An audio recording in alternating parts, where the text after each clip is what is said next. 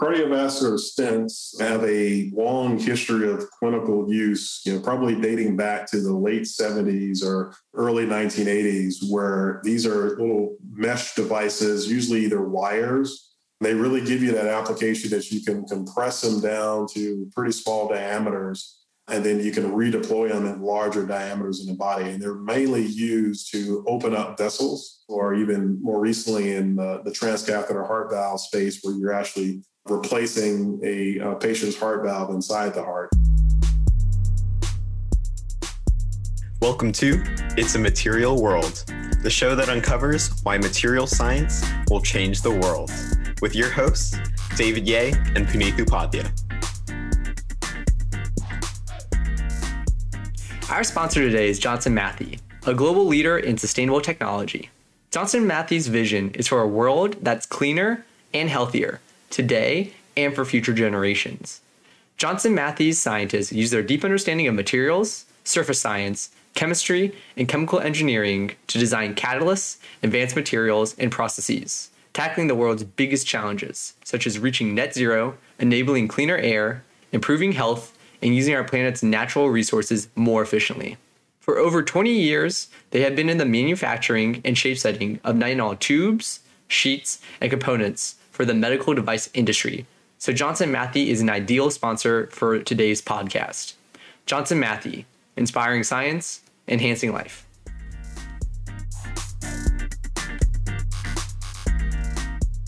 Hello, everyone. Our guest today is Dr. Gerald Redman, a Senior Engineering Program Manager and Technical Fellow at Medtronic's Spine and Biologics. Before transitioning to the spine division, he worked in Medtronic's cardiovascular group, where he used nitinol extensively for stent-based heart valves. With over 20 years of experience working in the medical device industry, we are really happy to welcome Gerald onto the show. Thank you so much for joining us, Gerald. Yeah. Thanks a lot. I'm happy to be here with you guys. Of course. So let's start with the basics. What is nitinol, and what properties does this fascinating material have that make it particularly unique and useful? Yes, well, nitinol is it's an alloy. It's actually an alloy of nickel and titanium. The material has a trademark name that's kind of based on where it was initially researched. So the Ni-Ti of the nitinol is tied to the nickel titanium, but the tail end of that, the nitinol of the nol component, is the Naval Ordnance Laboratory. That's where this material was initially researched. So it's a alloy that's about 50-50 atomic percent nickel and titanium. But most importantly, it has unique properties of what is called shape memory. And you've probably seen this material in a number of applications. Probably the one that I always remember is in an eyeglass store, where they'll show you this crazy glass frames that you can wrap around your finger, and then you release them and they spring back to their original shape. That's an example of nitinol in terms of this application, this ideal of shape memory. And that opens the door for a lot of possible applications of the material. And so there's also a superelasticity component to it, right? How is that related to shape memory with this nitinol material? Yeah, so the interesting part of it is what you'll typically hear people refer to this material as. You'll hear them call it a shape memory alloy. And shape memory can define both the superelastic state and what we typically refer to as the shape memory state. But in reality, it's two different mechanical responses that you're seeing. So shape memory is usually tied to the temperature-induced transformation in the material, where under application of heat, you can get the material to recover its shape. So if you deform it, apply heat to it, it'll recover its shape. And that's usually what people refer to when they say shape memory alloys. But superelasticity is also an ideal of remembering the original shape. But this is what's called the stress-induced transformation. So instead of applying heat, under the application of load, you can deform the material. And once you release that load, the material will spring back to its original shape. And that terminology is usually either referred to just purely as superelasticity or the elastic shape memory effect. now that we talked about the shape memory and how interesting it is, we talked to you earlier, I kind of mentioned it before, but one of the major applications were in cardiovascular stent procedures. Can you kind of talk to us about how that shape memory really helps nitinol in this application, and also what the procedure looked like before we could use such a cool material? Yeah, so cardiovascular stents have a long history of clinical use, probably dating back to the late 70s or early 1980s, where these are little mesh devices, usually either wires or laser cut tubes that have a kind of a lattice pattern to them. They really give you that application that you can compress them down to pretty small diameters, and then you can redeploy them in larger diameters in the body. And they're mainly used to open up vessels in the body for cases where you have clogged vessels, or in cases where you have a collapsed vessel, or even more recently in the transcatheter heart valve space where you're actually replacing a patient's heart valve inside the heart. You use it to kind of prop open that space. And so the early technology of these devices focused mainly in the area of balloon expandable stents, using traditional metals like stainless steels and cobalt alloys, where you'd have a material that's very ductile that allows you to compress it down on top of a balloon that's attached to a catheter, which is essentially just a long tube. And then that can be advanced, through an incision in the leg, or maybe an incision near the neck. And you can advance that into the location in the body where you want to deploy the stent. And then the balloon can be expanded under pressure to essentially take that compressed stent and expand it up to a larger diameter and leave it placed within the body. And one of the challenges with the balloons is there potentially you have balloon ruptures that can happen. All traditional metals will have the potential for recoil. And so once you expand it up and you release the balloon, the material is going to recoil somewhat. And so you have to over expand it to get it into that state. And you have that potential that it migrates. So if you don't expand it enough and it recoils and it doesn't have good apposition to the vessel walls, it could potentially migrate. And that's where the nitinol application really provided a lot of benefit for cardiovascular stents, in that you now have an actuator, particularly with the super elastic effect, where we can take that stent, and because the material can undergo really high strains under deformation, I can take a large diameter stent, compress it down to a very small diameter without actually plastically deforming the material, and then pull a sheath over that stent to hold it onto the catheter. And then once we advance it into the body to the location where we want to deploy it, pull that sheath back, and the device will automatically expand out to its original shape. And if I oversize the device just a little bit relative to the anatomy, the device is going to expand to that original shape and also put an outward force against the vessel to help keep it in place. Yeah, it sounds like technology has really progressed since that first balloon method. I guess just kind of talking about all those negative effects, was that process dangerous beforehand, and is nitinol safer? It is. And, so the approach of the balloon expandables, you get into the potential risk associated with the balloon itself and making sure that you don't have balloon ruptures. Another, scenario with particularly transcatheter heart valve replacement is in the scenario where you're usually replacing the aortic valve of the heart. And for the aortic valve, that's your main exit pathway for blood flow out of the heart. And so, most of the work in the transcatheter valve space has been around replacing that specific valve. And in the case of a balloon expandable, you'd have to occlude the entire valve orifice in order to get that device expanded. And that creates the risk of a cardiac arrhythmia for the patient. And so what the clinicians ended up having to do in order to use balloon expandable technology for transcatheter aortic valves is they would rapid pace the patient. And so essentially put the patient into fibrillation or an arrhythmia so that they reduce the risk that they're actually going to cause an arrhythmia as they expand the device. Whereas with nitinol, you eliminate the need for that balloon and you can deploy the device with the heart still beating into that space and not have that risk of the procedure. So they induced an arrhythmia altogether with the stainless steel in order to save the patient in the end. That's right. I think if you're going to have an arrhythmia, it's best to have it when you're, there with the clinician so they can treat you.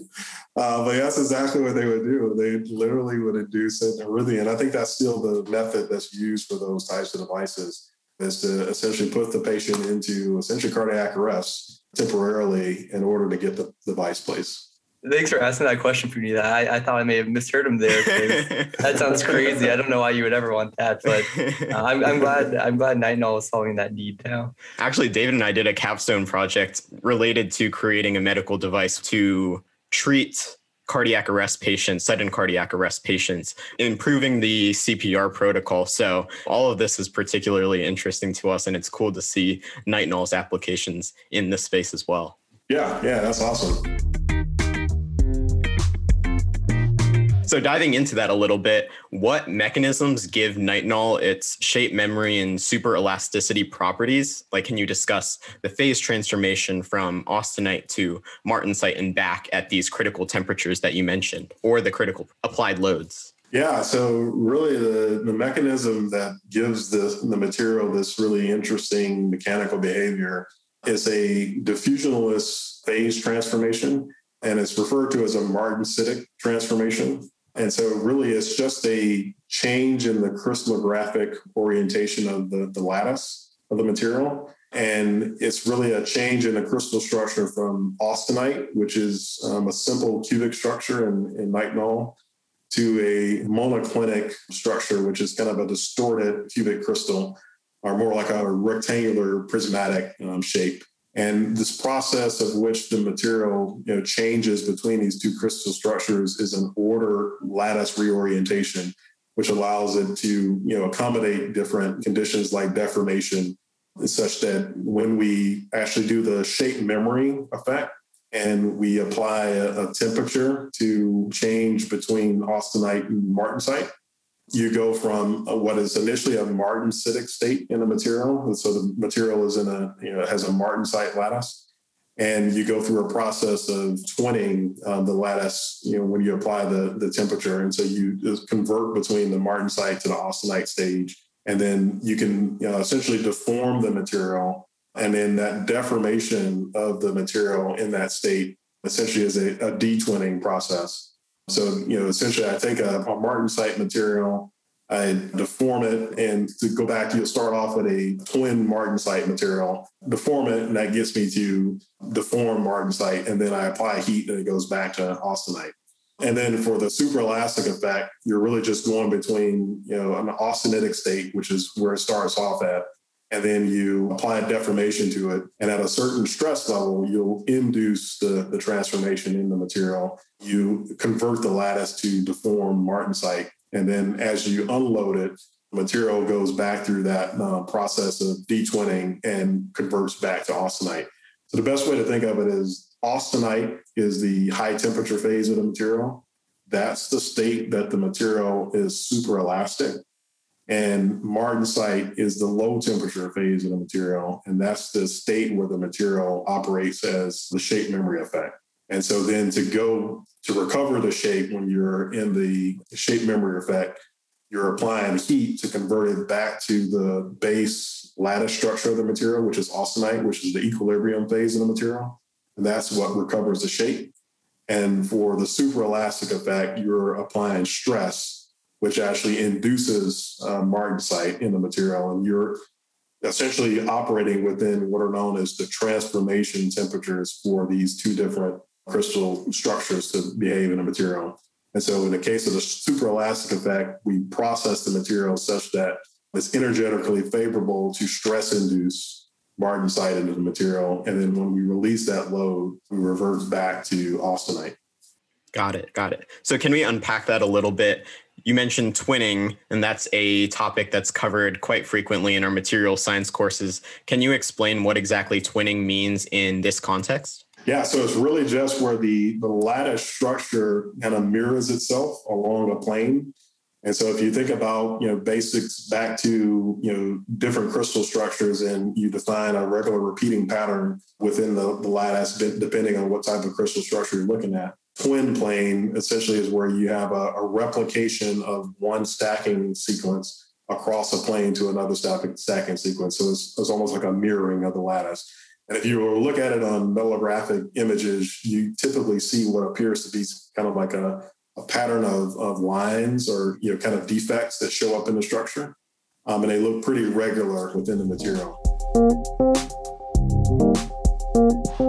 Just to recap, it seems like the shape memory is that whole temperature thing with martensite to austenite.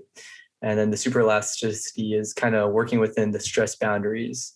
So I guess now that you've given us a really good background into the MSC perspective of how nitinol works, and you told us that great story about the stent, about how it completely changed how the procedure is done. Could you tell us more about how we as MSCs provided innovation within nitinol? I'm sure nitinol wasn't originally used for stents. So what was the story of getting there almost? Yeah. So, if you look at the history of this material, it was, I think, some of the early stages of development of shape memory alloys dates back even to the early to mid 1900s.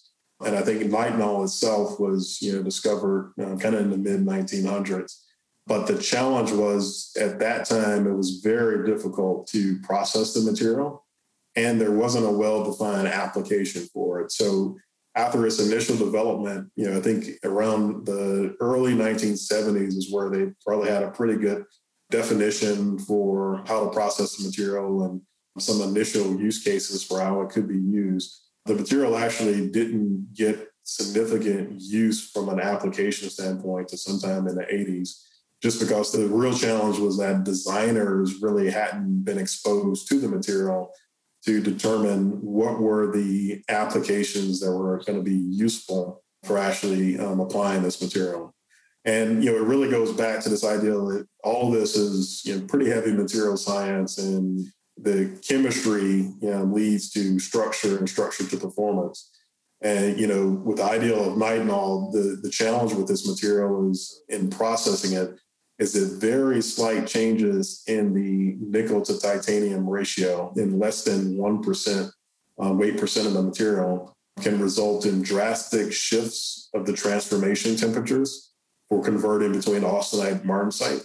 And so then it becomes very difficult to measure those chemical changes accurately. And so coming up with processing methods for how you actually control the material is a challenge. And that's something that had to be worked through over the years to come up with methods to actually measure what you're getting when you produce the alloy. And, typically the way that that's done now is through the use of bend and free recovery tests or through differential scanning calorimetry, where you can actually measure the phase transformation either through measuring the recovery of the material under some applied load or, measuring the peaks of the transformation through the heat evolution from differential scanning calorimetry. But it goes back to kind of thinking of it from a materials science perspective or materials engineer perspective. I think there's a lesson to be learned in that, processing of nitinol, that having a new alloy in a material that, you think really has, some really good properties and beneficial effects, it really can't make that next leap or next step to application unless you can define people who are working in that space and designers who are in need of materials that have certain functions and applications. You really need to marry the material science aspect of it with the device application and the design application of the device in order to really find those use cases where it's going to be beneficial. Yeah, I would just like to touch on that. So you've had a very wide range in history of where you worked on and what sectors. And I guess just through my experience and internships and other things, and one of the things that drew me to MSc was that we take things that are in theory or from lab, and we actually apply them to things that people can use. And that's what I think is empowering about MSc. So I would love to hear just what you think that MSc's greatest strength or what we can build upon in the future for bringing these new materials into the consumer realm. Yeah, so I think the biggest challenge I see, at least in the medical device space, is that designers have some base understanding of the material properties and materials that they're working with, and and even within the medical device space, things are even more constrained just because the materials that are known to be biocompatible are pretty well defined. And so once you go outside of that window, you raise biocompatibility questions that have to be answered beyond just the functional questions that have to be answered. But I think the designers tend to have a basic level of understanding, but they don't have a deep knowledge about some of the conditions of which the material either performs well or doesn't perform well, or particular information about the processing of the material, and even how to understand how properties of the material are not deterministic, but they're more probabilistic and stochastic, such that from lot to lot, you're going to get variation that could affect your design. And I think that's really where the MSc background comes in, is really having that expertise to know, even when we're working with known materials, you have to account for variance in properties. You have to look at how are we actually processing the material through the different manufacturing steps and how that might affect the properties of the material. And then if you go outside of the traditional materials that you typically use and start looking at new material applications, particularly in medical, the biocompatibility aspect, it becomes a key point that you have to really nail down early on before you even get into some of the functional aspects of the material. So with the stent applications, for example, obviously nitinol has to move through those tortuous paths within the body. And so biocompatibility is a key characteristic for nitinol there. How exactly does that work? Is it similar to titanium in general, where it creates a titanium oxide layer that is inert and therefore makes it biocompatible? Or is it another process altogether? You're exactly right. The titanium oxide layer is the key metric or the key condition that you have to have for nitinol. The material, in terms of its biocompatibility, corrosion resistance is the primary factor that has to be accounted for because the material has a high amount of nickel in it. Nickel can have adverse effects in the human body. There are also about 10 to 15% of the population has nickel allergies. And so release of free nickel in the body is not ideal. And the material also does not have good corrosion resistance unless you have a very uniform titanium oxide layer on the surface. And so that's really where the main focus for nitinol comes in from a biocompatibility perspective, is making sure that you have a process to create a good titanium oxide layer. And that's typically done through a well-qualified electropolishing process to achieve a certain type of titanium oxide layer on the surface. And there are a couple of different oxides that you can produce depending on how you process the material. And that's been pretty well worked through for the medical device space, that, if you're using something that's an implantable version of the material, you want to target a specific titanium oxide condition, a specific electropolishing condition, versus if it's more of a short-term use application like an instrument, then you can, maybe not target as, a stringent of an oxide layer because you have less of a concern of the biocompatibility issue. One quick question about the corrosion. I'm actually taking a corrosion class now, and I assume when a lot of our listeners hear corrosion, they think like rust in water, like the iron corrodes to rust. So exactly what in the human body is corroding the nitinol that could adversely affect us? Yeah, so, corrosion in and of itself it's an electrochemical process, and it's, oxidation reduction processes. And so it's really the scenario where if I have ions on the surface of the material, they can interact with oxygen in the environment. And essentially what's happening is you're stripping away metal from the material. And, what like you mentioned, rust, that really is the byproduct of these ions binding with oxygen to form a byproduct of an oxide. And so the biggest way to think of it is, I have to create an inert layer on that surface. So like we were talking about with titanium oxide, titanium is a very reactive element. So it binds with oxygen readily. And so once I bind up that titanium in oxygen, it forms a very inert layer such that I don't have that free titanium on the surface that could be used to strip away the material. In the case of nitinol, it's the nickel that is going to be the question mark. So if I have free nickel on the surface, that creates the potential for corrosion in the material. So is nickel not corrosion resistant? It's really just the ideal of not providing that, opportunity for free nickel to be on the surface. So, as long as we can bind up, elements into oxides, that's where you get the benefit. And that's, applies across for most metals as well. Most metals that are reactive in an electrochemical condition, they get their corrosion resistance from the formation of oxide layers. And so it's really just the ideal of having a uniform oxide layer, similar to what happens with stainless steels and other materials, titanium, cobalt alloys, is that you're essentially creating an inert oxide layer on the surface and eliminating the potential for free ions to be on the surface. And, it's problematic not only from a kind of gross perspective where, you have potentials for, general corrosion, but having a uniform surface becomes important so that if I have localized, notches or pits and crevices on the surface, I can still, even if I have a passivated material where I have an inert layer, I can still have some free nickel that shows up at those localized spots that creates pitting corrosion. And so it's not only just creating that inert layer of a titanium oxide, but also, making sure that you have a very uniform layer. Yeah, I remember in our corrosion class, there was always that trade-off that those materials that are more inherently corrosion resistant through that passive oxide layer tend to also be more expensive. So that definitely plays a role in, the aircraft space or even the biomedical space, it seems like. Yeah, you can have your completely inert materials, like your noble metals, and you don't have the issue of corrosion with those metals. But as you mentioned, they're super expensive. And unfortunately, in most cases, their mechanical properties are not as suited for some of the applications that we're trying to use them for.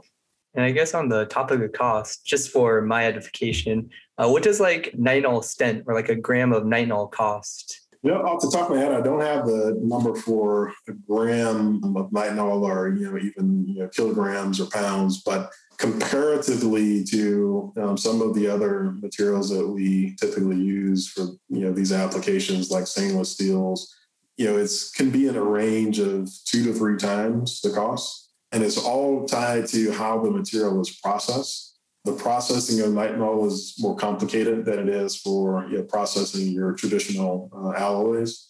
And you look across the different forms of nitinol, wire-based forms tend to be probably the lower costs or the lowest cost versions, whereas tubing applications, which is where cardiovascular stents are typically produced from, tend to be the higher cost applications just because of the challenges in drawing long tubes and small diameter tubes and keeping the walls consistent in terms of wall thickness.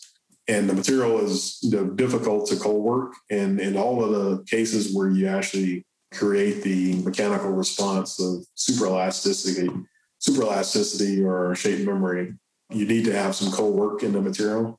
And so that's one of the challenges with it, not only with the melt chemistry and maintaining knowledge of the slight changes in nickel to titanium ratio that controls the transformation temperatures, but also and then how do you work the material to get a certain amount of cold work into it such that you can then shift the transformation temperatures to your specific application that you're going to use it for. And one other thing I'll throw in there too is in a lot of cases for how nitinol is used, if I get it in a wire form or a sheet form or tubing form, I need to ultimately create a device from it. In some cases, I might just be able to machine the shape of that device, and that machine shape is the condition that I want it. But in a lot of cases, you're actually trying to create a device that's in a different geometry and form. Like a good example is with stents, where you start off, I want a stent that's a certain diameter, and I want it to be that diameter when it's in the body. But then when I actually compress it down to get it onto a catheter to get it into the body, it needs to be much smaller. And so what's typically done for stents is they're laser cut from small diameter tubes that's already at that small size that you initially want the thing to be crimped down to. But then they have to undergo a shape setting process to actually get them to the final fully expanded state and lock in that super elastic condition. And that shape setting process is essentially a heat treatment process where you progressively expand the diameter of that stent using mandrels and heat treating the material up in a range of about 500 degrees Celsius for so many minutes, depending on what the mandrel size is and what your temperature conditions are. The ideal is I'm going to process the material to get it into a final shape, and that adds additional costs to the material as well. And so I think it's all of those different factors you have to weigh when you're considering the nitinol application is not only the processing by the suppliers that produce the raw forms, but also processing that you would have to do to get the device into its actual use application. Yeah, I looked up nitinol's cost on Amazon and it's only $14.95. But as you mentioned, that's only the nitinol wire, not the tube. And obviously there's not the shape setting processes or anything else. So I'm sure it's a lot more expensive than that in the medical device field. Yeah, the wire applications actually have gotten to a pretty cost-effective application. Yeah, so you probably can find some pretty cheap wire and use that. But yeah, I think for stents in particular and tubing applications, and it can be quite expensive. Yeah, maybe it can be used for like teacher demonstrations, but not necessarily for stents. So that makes sense.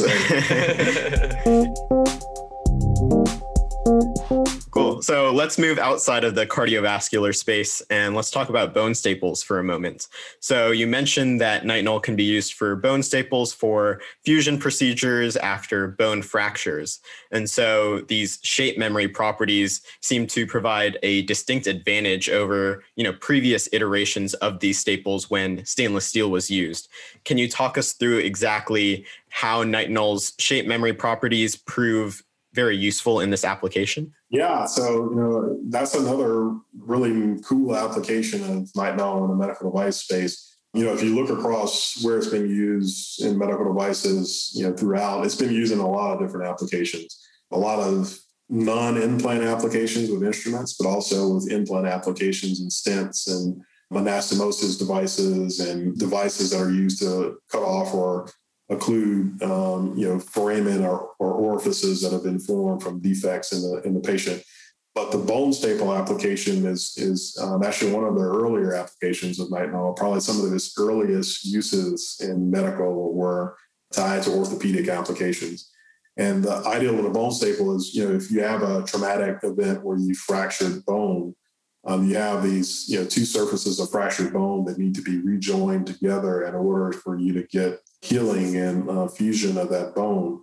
And, the nitinol bone staple is either using the shape memory effect or even the superelastic effect. I can go in, particularly with the shape memory material, I can create a material that's martensitic at the operating temperature. And now it's very ductile and malleable.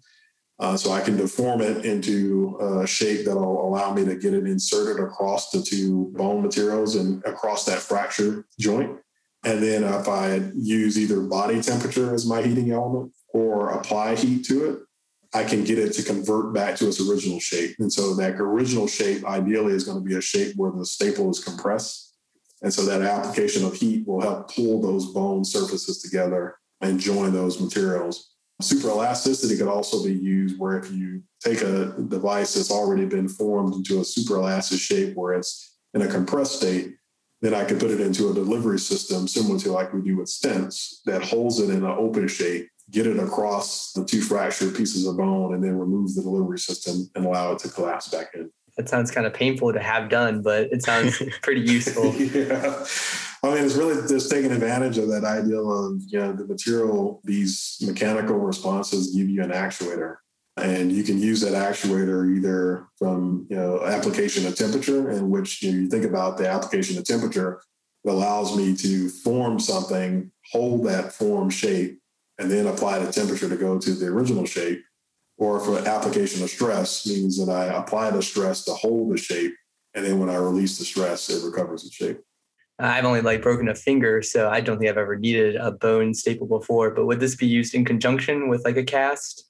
Or what exactly warrants a bone staple? It could, yes. So it could be used in conjunction with a cast. It could be used with fusion biologics to help, heal the bone. But yeah, it's either going to be cast or splint or something to help keep those, surfaces together as well. Other applications we talked about before was also something called self-closing sutures, which I believe is called coalescent clips. Could you tell us more about this application in general and nitinol's role in that application? Yeah, so that's actually a really interesting use case as well. So when you think about, sutures, these are typically used in cases where you have a wound or an incision where you have, soft tissue surfaces that have been cut or severed and you need to join them back together. In surgical procedures where surgeons actually are performing surgery, they have to go in and cut through soft tissue or vessels in some cases. When they cut through vessels and they try to rejoin that vessel, that severed vessel is called the joining of that severed vessel is called an anastomosis. And what they typically would do is using typical sutures, which are polyester, either braided or monofilament materials with a needle on them. They would pass the needle through the tissue, and they have a number of different methods for how they actually pass that as either an interrupted suture or a continuous suture, and then they tie off those sutures to seal the vessel or seal the tissue. Coalescent clip was a product that used nitinol to do like a self-collapsing or self-tying suture. So the whole idea here is there was a needle that was attached to a nitinol wire, and then that wire was coiled, and then the coil of that wire was placed within a little sheath. And so you think of a needle, a wire that has a coil on it, and then it was formed in kind of like a U shape. So the natural state of the material, or the original shape, so to speak, is where that coil wants to collapse on itself. So go from a U to a kind of like an O shape. What they would do is put the sheath around it, so now that holds it into that U shape. And so then the surgeon could take the needle, pass it through the tissue to join the two edges, and then pull away that sheath, and then the coil would collapse on itself without the surgeon having to tie it off himself. So it was a really neat application. There was a couple of different versions of that clip that were just for interrupted sutures, or some that could deploy multiple coils at once to join vessels together. So tying it back to MSC, in what instances in that specific application is it in the martensitic phase versus the austenite phase?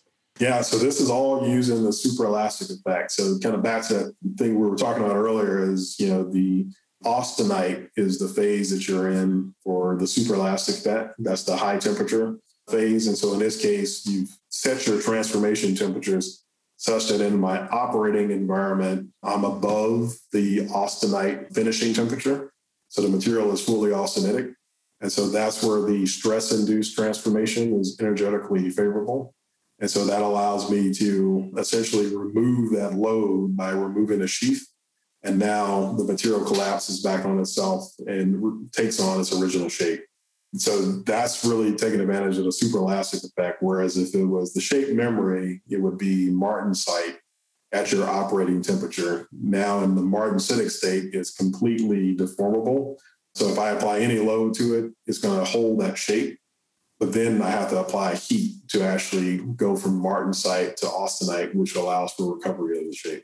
So at no point is it in that martensitic phase where it's like ductile and malleable for that shape memory. It's just purely the superelastic effect.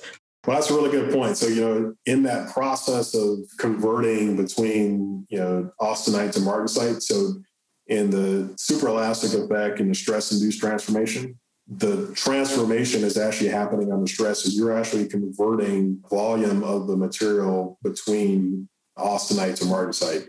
And it'd be good if we had a diagram that we could show here. But, if you were to look at the stress strain curve, you have what's known as a plateau stress. And so this is essentially the stress for activation of the transformation. And once you hit that plateau stress, you have a conversion of austenite to martensite. And as you increase in strain, you're increasing the volume fraction of martensite in the material. But at the point that you release the load, the martensite is not stable in the material. And so you'll convert that to austenite. And there's a hysteresis loop in that stress strain curve.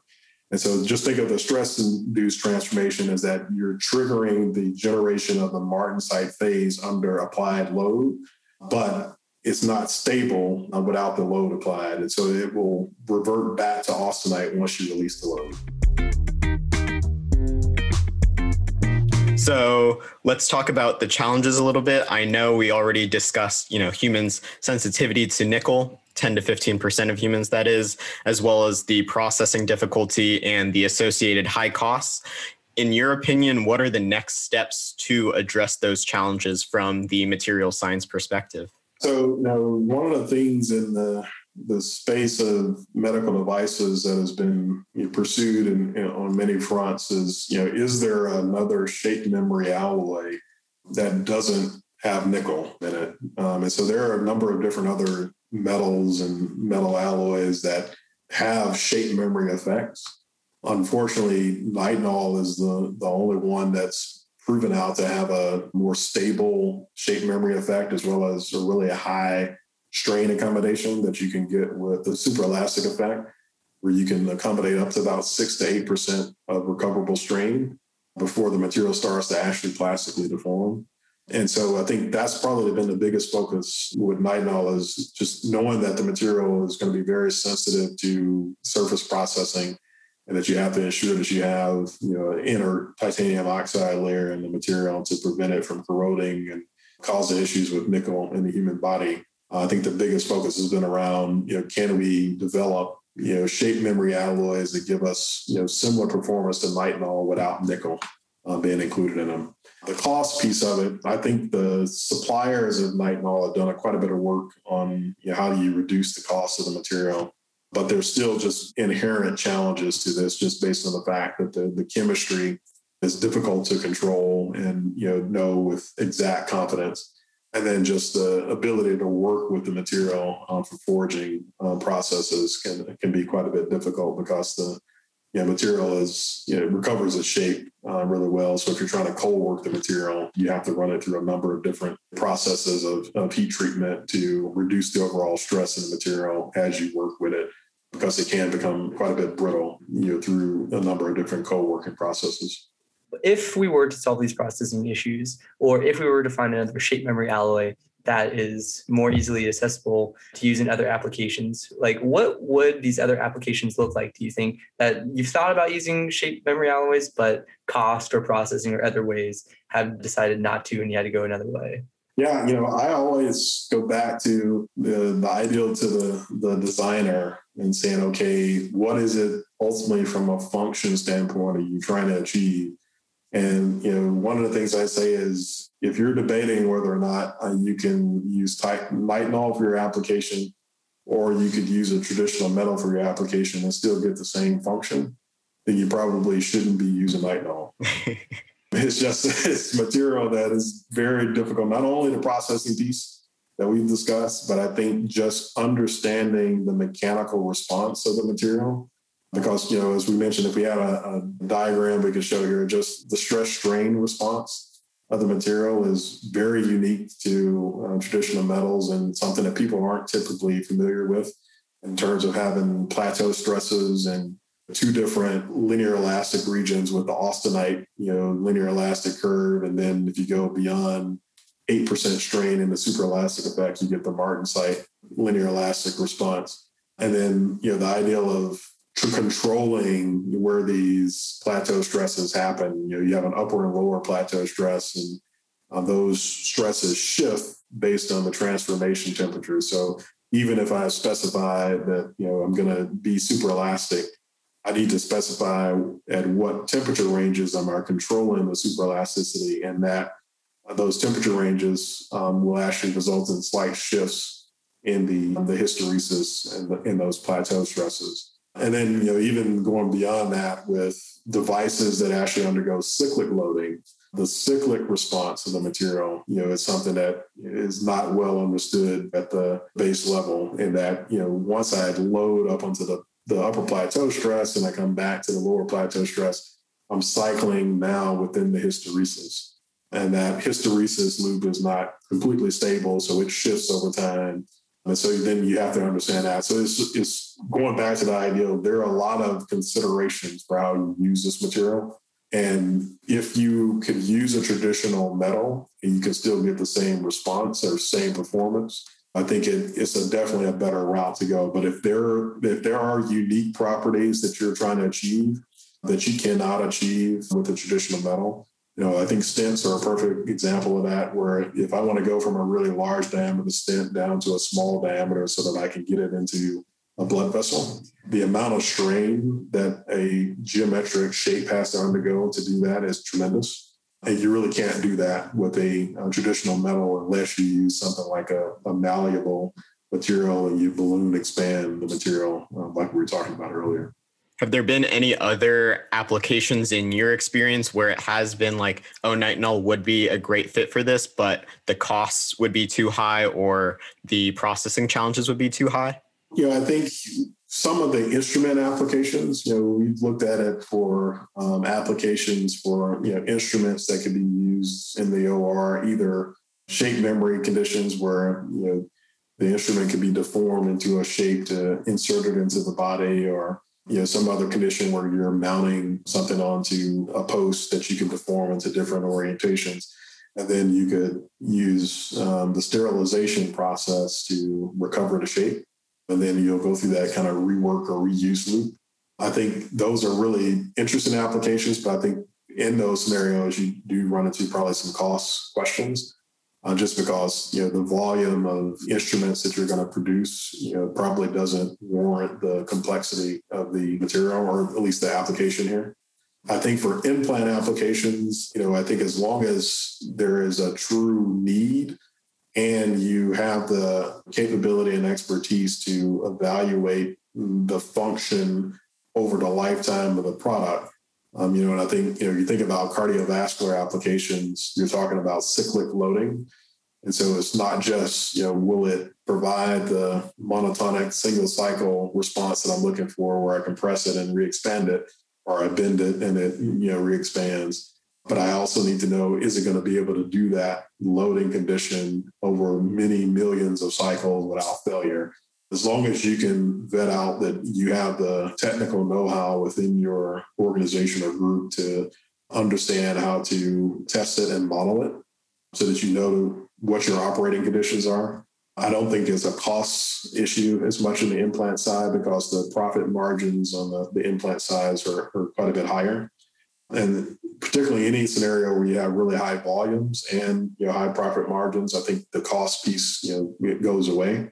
But I think it's more that question of, you have low volume products or scenarios where the profit margins are not as significant, then I think you definitely are going to run into a question of, is the complexity associated with producing and controlling the material and understanding how to design it, does that outweigh the cost associated with the material? I appreciate you pointing out that nitinol is a really cool material, but there are the challenges, like you're not overdoing it, over exaggerating its benefits, and you're keeping that in mind with the processing challenges. So despite like all your experience with nitinol. So I really do appreciate your input on all of that. Yeah, a lot of times that, when people look at the use of this material, it's kind of back to what we were talking about earlier, is this, you think about things a lot of times in a deterministic, perspective, is that I have a strength of X and, elongation of Y, and these are just kind of standard things that happen all the time. And every time I produce a lot of material, I'm always going to get this. And that's just not realistic. And it gets even more complex with nitinol, just because less than 1% change in chemistry can shift the transformation temperatures greatly. And so it really puts a lot of onus on the suppliers to ensure that, they're controlling chemistry indirectly through measuring the transformation, that you specify the conditions of which you can get acceptable material correctly. And, you have well-defined specifications and component drawings and so forth to define the conditions of how it's going to be used. But then back to the designers and the engineers that are actually designing and testing the devices, they need to also understand the variations that you're going to see, and, even just understanding that stress-strain response, to know that if I'm designing a device that always has to operate, within a certain condition, then I'm going to have to go back to the drawing board and determine, can we actually control the material that we're getting consistently within that condition so that we're getting a consistent performing product. And I think that's what probably gets a little bit lost on people sometimes when they're thinking about using this material, is that cool response that you're getting from a mechanical performance standpoint.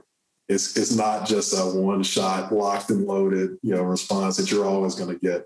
There is variation in that, and you got to account for that variation.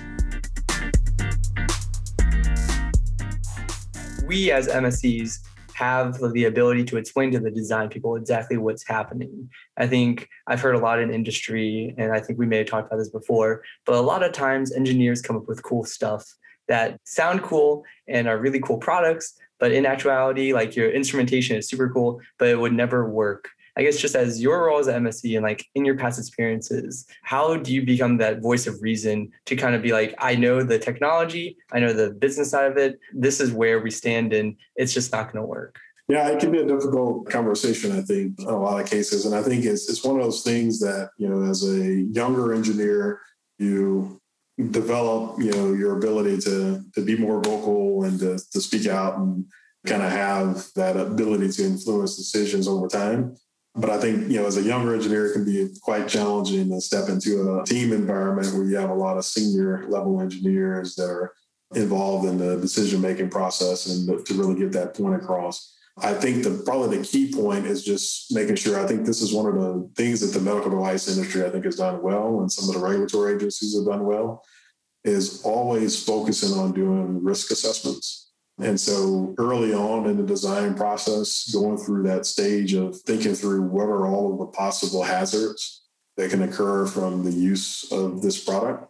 And that's where the material aspects can get factored into that hazard assessment, so that it's not just you throwing out warnings to the group and they have to trust that you're okay.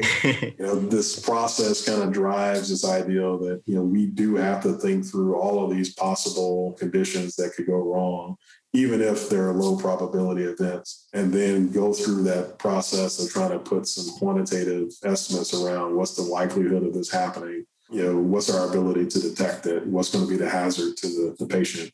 And then using that scoring method to actually conclude, is this risk significant enough that we actually have to go out and take action, or maybe it concludes that we can't use the product. I'll actually be joining the medical device industry very soon, and risk management and risk assessment may be key aspects of my role. So I really loved your insights into all of this, especially how cyclic loading is evident in the cardiovascular space. That really connected the dots between my fatigue class and what I'll be doing in the future. So overall, I just wanted your opinion, your advice on this. How can early career professionals like myself, like David, with a materials engineering background, leverage their knowledge effectively to make an impact in this industry? Yeah, so, I think it's, really just that ideal of learning as much as you can from people that you work with when you first start off. I think you guys have probably heard the expression of being green. I think it's true. I think everybody goes through it when you first start off in the industry. You're very green to how applied engineering and businesses operate. So I think just kind of being a sponge and learning from others is probably the first part that is really beneficial. And one of the things I always give as advice to new engineers is, and I went through this myself, is a lot of times you're going to run into people that will start explaining something to you that you already feel And so, they'll start giving you this deep kind of elementary explanation of, some process or some material or some condition that you guys are, evaluating. And your initial reaction is to kind of just turn it off. So, I already know that, there's no need for you to explain that to me. I studied that in school, or I've had some experience with that. But what I always recommend is listen, even though you may know it. That's almost every scenario where I run into that, where somebody, is explaining something to me that I think is elementary and I already understand it. I always pick up on some nuance in terms of how they interpret and understand it that I didn't appreciate. So I think it's really just that process of listening as much as possible. And then, it's studying as well. I'd say that's probably another good part of it, is once you start getting into your projects and getting into your work responsibilities, try to reduce that learning curve as quick as possible. So, if it means, pulling back up some of your textbooks and reading up on a few topics, or if it's on the job training where you're being taught some of the things you didn't learn in school around, like in the medical device space, some of the anatomy and physiology and pathology stuff. Take some time outside of work, either mornings, nights, weekends, and try to catch up and burn down that learning curve as much as possible. And a lot of times, once you kind of go through that process, it's going to take 6 months to a year before you really feel comfortable with everything. One of the things you guys will see quite a bit is acronyms and terminology is big in industry. And so you'll come into some of these meetings and these environments and people are throwing around a lot of lingo and acronyms, and you have no idea what they're talking about. And some of that type of stuff takes time to kind of get through the process. And, there's no way to shortcut it. You just have to kind of go through the process of, the business and how things work. But once you kind of get to that point, which from my experience, is usually around that 6 months to 1 year timing, you'll get to a point where you start feeling comfortable and things just seem to start making sense. And I think that's when you kind of hit that inflection point on the learning curve. Thanks so much for the insight. I mean, going in, it's always a little scary as a new career professional. So it's always nice to hear people's story about it's going to work out, but here's some helpful tips. So thanks for the insight. Yeah. You'll always hear somebody tell you that we've already tried that before. So, don't get discouraged with that. I think a lot of times as young engineers, you come in with the ideal that you're going to change the world, and you've got the new ideal that's going to revolutionize the business. And I think always hold on to that, because I think that motivation for your work is important. Even if, you eventually realize that, changing the world is maybe not possible at this company, but, hold on to that idea, because I think it keeps you motivated in terms of your work and what you do. And don't let the naysayers kind of get you discouraged in terms of telling you, we've already tried that. There's no need to pursue that. Keep looking, maybe don't do it on the project specifically, but, carve off a little bit of time to do a little bit extra digging and work on your own to keep pursuing some of those ideals that you have. Absolutely. Well, that was very inspirational, very motivational. So thank you so much, Gerald, for coming onto the show. We really appreciated having you on the podcast. Yeah. Thanks, Kenneth. And thanks, David. Really enjoyed talking with you guys. Thank you for tuning in to this episode of the It's a Material World podcast. If you enjoyed the show, consider subscribing on your favorite podcast app so you never miss another episode. If you'd like to meet other passionate material scientists and engineers and discuss all things MSE, join our Discord community using the link in the show notes below. If you want to support us and the growth of this podcast, please leave a rating and review on Apple Podcasts and share the show with your friends and family. If you have any feedback, we would love to hear it. We want to grow the show with our community's input, so you can message us via email or any of our social media platforms. The links will be provided in the show notes below. We'll see you soon, and in the meantime, go change the world.